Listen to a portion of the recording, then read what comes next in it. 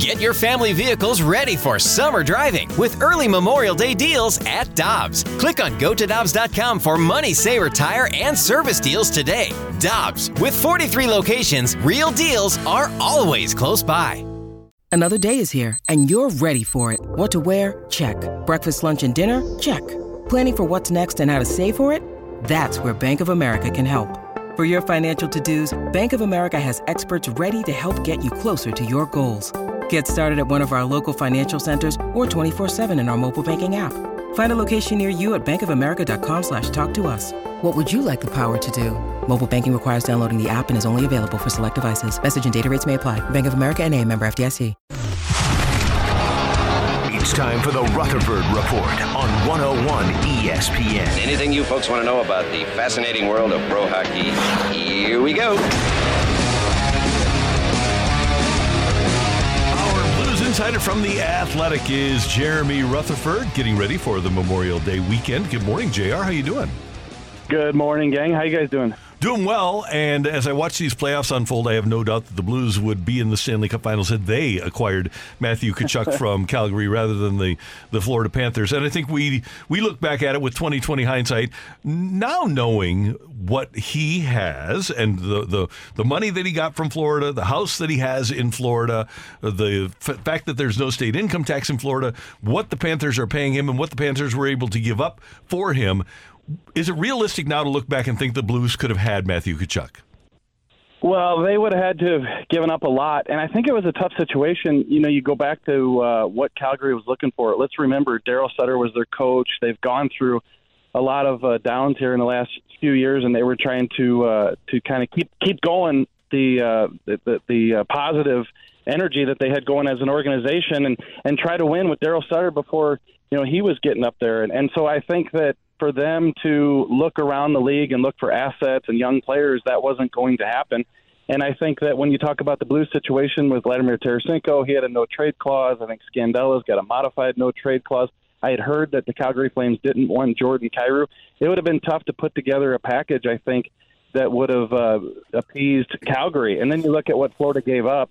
And at the time, that's a really good package. So, hey, guys, looking back, I think really if Doug Armstrong's watching these playoffs, which he is, he's like, man, I should have said I'll give up the third line. I'll give up the second line. I'll give up 6 players and 2 defensemen to get this guy into St. Louis. But, no, it didn't work out that way. JR, have you seen a performance like what you've seen from Matthew Tkachuk, winning 2 games in overtime, the game winner last night with 5 seconds left? Have you seen a performance like that in a series? I have not. I mean, we saw what O'Reilly did in the Boston series. I think he had goals in 4 games. That was the first time since Gretzky to have goals in 4 games. I got to be honest with you guys. I've been watching a lot of these playoffs, but you do miss a game here or there. Like last night, I was at my daughter's softball game, and so you're following it on social media. And I'm not kidding you. I was sitting there in the bleachers watching the softball game, and I saw the tweet that says Tkachuk scores 4 seconds left. I said, you've got to be kidding me. You absolutely got to be kidding me. And I was telling Rockio off air that a lot of times when you write a big feature story like we did about Matthew Tkachuk at The Athletic a week and a half, 2 weeks ago, you kind of look for opportunities to retweet it. Hey, is he putting his name back in the headline? Let's retweet it now. Maybe people are looking. He's given me like 10 opportunities to retweet this story. Every time he does something, he's putting himself back in the news, and we've been able to bring up that story again. Well, and then tonight we're going to have to wait to see who the Panthers will be facing, but it'll either be the Golden Knights or the Dallas Stars. What do you like in this series? Who do you think is going to come out on top? And what did you make, too, of that Jamie Benn suspension for 2 games?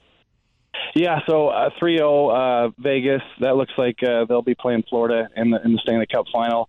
I've liked Vegas kind of throughout the playoffs. They get the job done. And you look at their team, 2 ex-Blues. I'm sure some people here in St. Louis are pulling for them. Alex Pietrangelo, Ivan Barbashev. They've looked really good in the playoffs. For those who aren't watching, Barbashev's just played absolutely outstanding. And as far as the penalty, the Stars are going to be without Jamie Benn tonight. And I'm sure you guys saw this yesterday, but he cross-checked the guy in the back, Mark Stone, and he says yesterday that he was actually falling, and he was using his stick to kind of brace his fall. Like, come on. First of all, you take that penalty that you can't take, and you get kicked out of the game early on, so you're not there for your team. Second of all, you're not there post-game to talk to the media about what happened. And then third, you're going to come out and say that you fell on the guy. So he's going to miss the game tonight. I think that Vegas is going to wrap it up tonight. We're going to have 2 sweeps, and you're going to be talking about a Vegas Panthers final. Jeremy Rutherford with us on 101 ESPN. And it was a great little quip the other night on Twitter. They said they tried to call Jamie Benn after the first period after he got kicked out, and it went right to voicemail. No rings. But it's remember when the owner ripped he and Sagan, and you just wonder if some guys have it in them to win. And he, as a captain of that team, for whatever reason, has not shown the propensity, and they've had some really good teams there, to be able to lead a winning Stanley Cup winning franchise. Right, and Randy, I know you remember this. Let's go back a few years to when Jamie Benn sat on top of Alex Pietrangelo, and everybody said, that's the type of captain you need. You don't need a guy like Pietrangelo who lays on the ground, and then he goes to the bench, and then the cameras caught him smiling just a little bit later. Well, guess what? Guess who's going to the Stanley Cup final this year? Alex Pietrangelo, and guess who's not? Jamie Benn. I think Jamie Benn would have been gone from Dallas a few years ago if not for that monster contract, and his play wasn't anywhere near up to par. He did have a good regular season this year, but true colors come out here in the postseason. I think he's a good player. He's talented. He's skilled. He's not the type of guy that I would want leading my team. Hey, JR, as this offseason unfolds, and we're still a month away from the draft, but are you getting any read on whether or not a quantity of players might be available in trades? Like if the Blues wanted to trade their 2 number ones, do you think there will be much out there this year? Yeah, so when I talked to Doug Armstrong about that recently, he said that they had the information stage done where the staff gathered the guys that they thought might be available. And at this time, when I talked to Doug a couple weeks ago, he said they were in the stage coming soon where they'd start making some phone calls, and he hadn't done that yet. Maybe he's done that by now, just to teams to feel them out. So even at that time, they didn't know who was going to be available.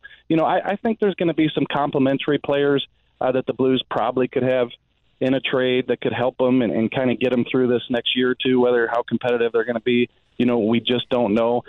So in my conversation with Doug, I think they're going to make that number 10 pick. I don't believe they'd try to trade up. And then I think that they're either going to use those 2 later round picks in the first round or potentially use one of them, like you said, to make a trade. But I don't think we're going to see, and with Doug, you never know, so I probably put my foot in my mouth here. I don't think we're going to see anything blockbuster.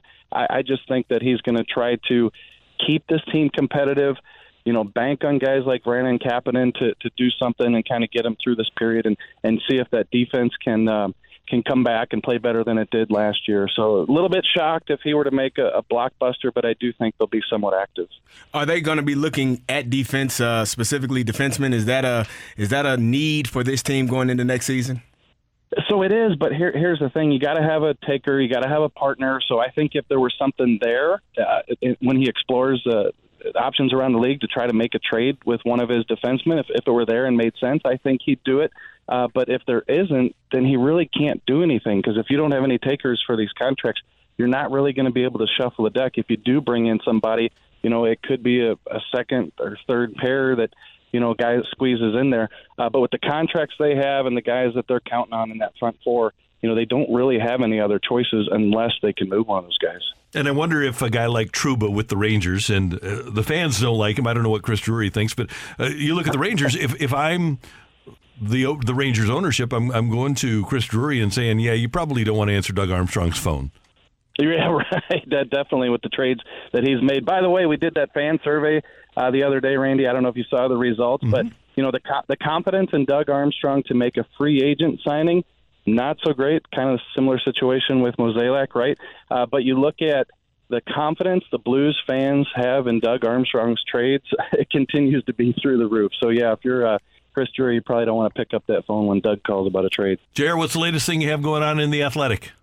Yeah, working on a couple of things. Actually, something we just talked about. I'm working with Shayna Goldman on a piece about what are the potential possibilities for a trade of a Blues defenseman, and if so, which teams around the league could be interested. When you talk about Colton Parayko, Torrey Krug, Nick Leddy, these types of guys, are there teams around the league that would be interested in them? We should have that up probably tomorrow, and then maybe next week sometime You have the potential of Ryan O'Reilly coming back to St. Louis. How often does that happen? In the last 20 years, it's happened 23 times where a guy's been traded to another team at the deadline and returned as a free agent the following year. Could happen with Ryan O'Reilly this summer. That's an astounding amount. Aside from Tkachuk and Waite, have we had any others? No, the Blues haven't, and honestly, after Waite and Tkachuk, it drops off significantly. There's a few guys in there like Antoine Vermette, maybe got a first rounder and then came back the following year, but most of them are 4th, 5th, 6th round draft picks. But Waite and Tkachuk, those were the two big ones. All right, thank you, JR. Have a great holiday weekend. Yep, you guys too. Thank you, Jeremy Rutherford, our Blues insider from The Athletic on 101 ESPN.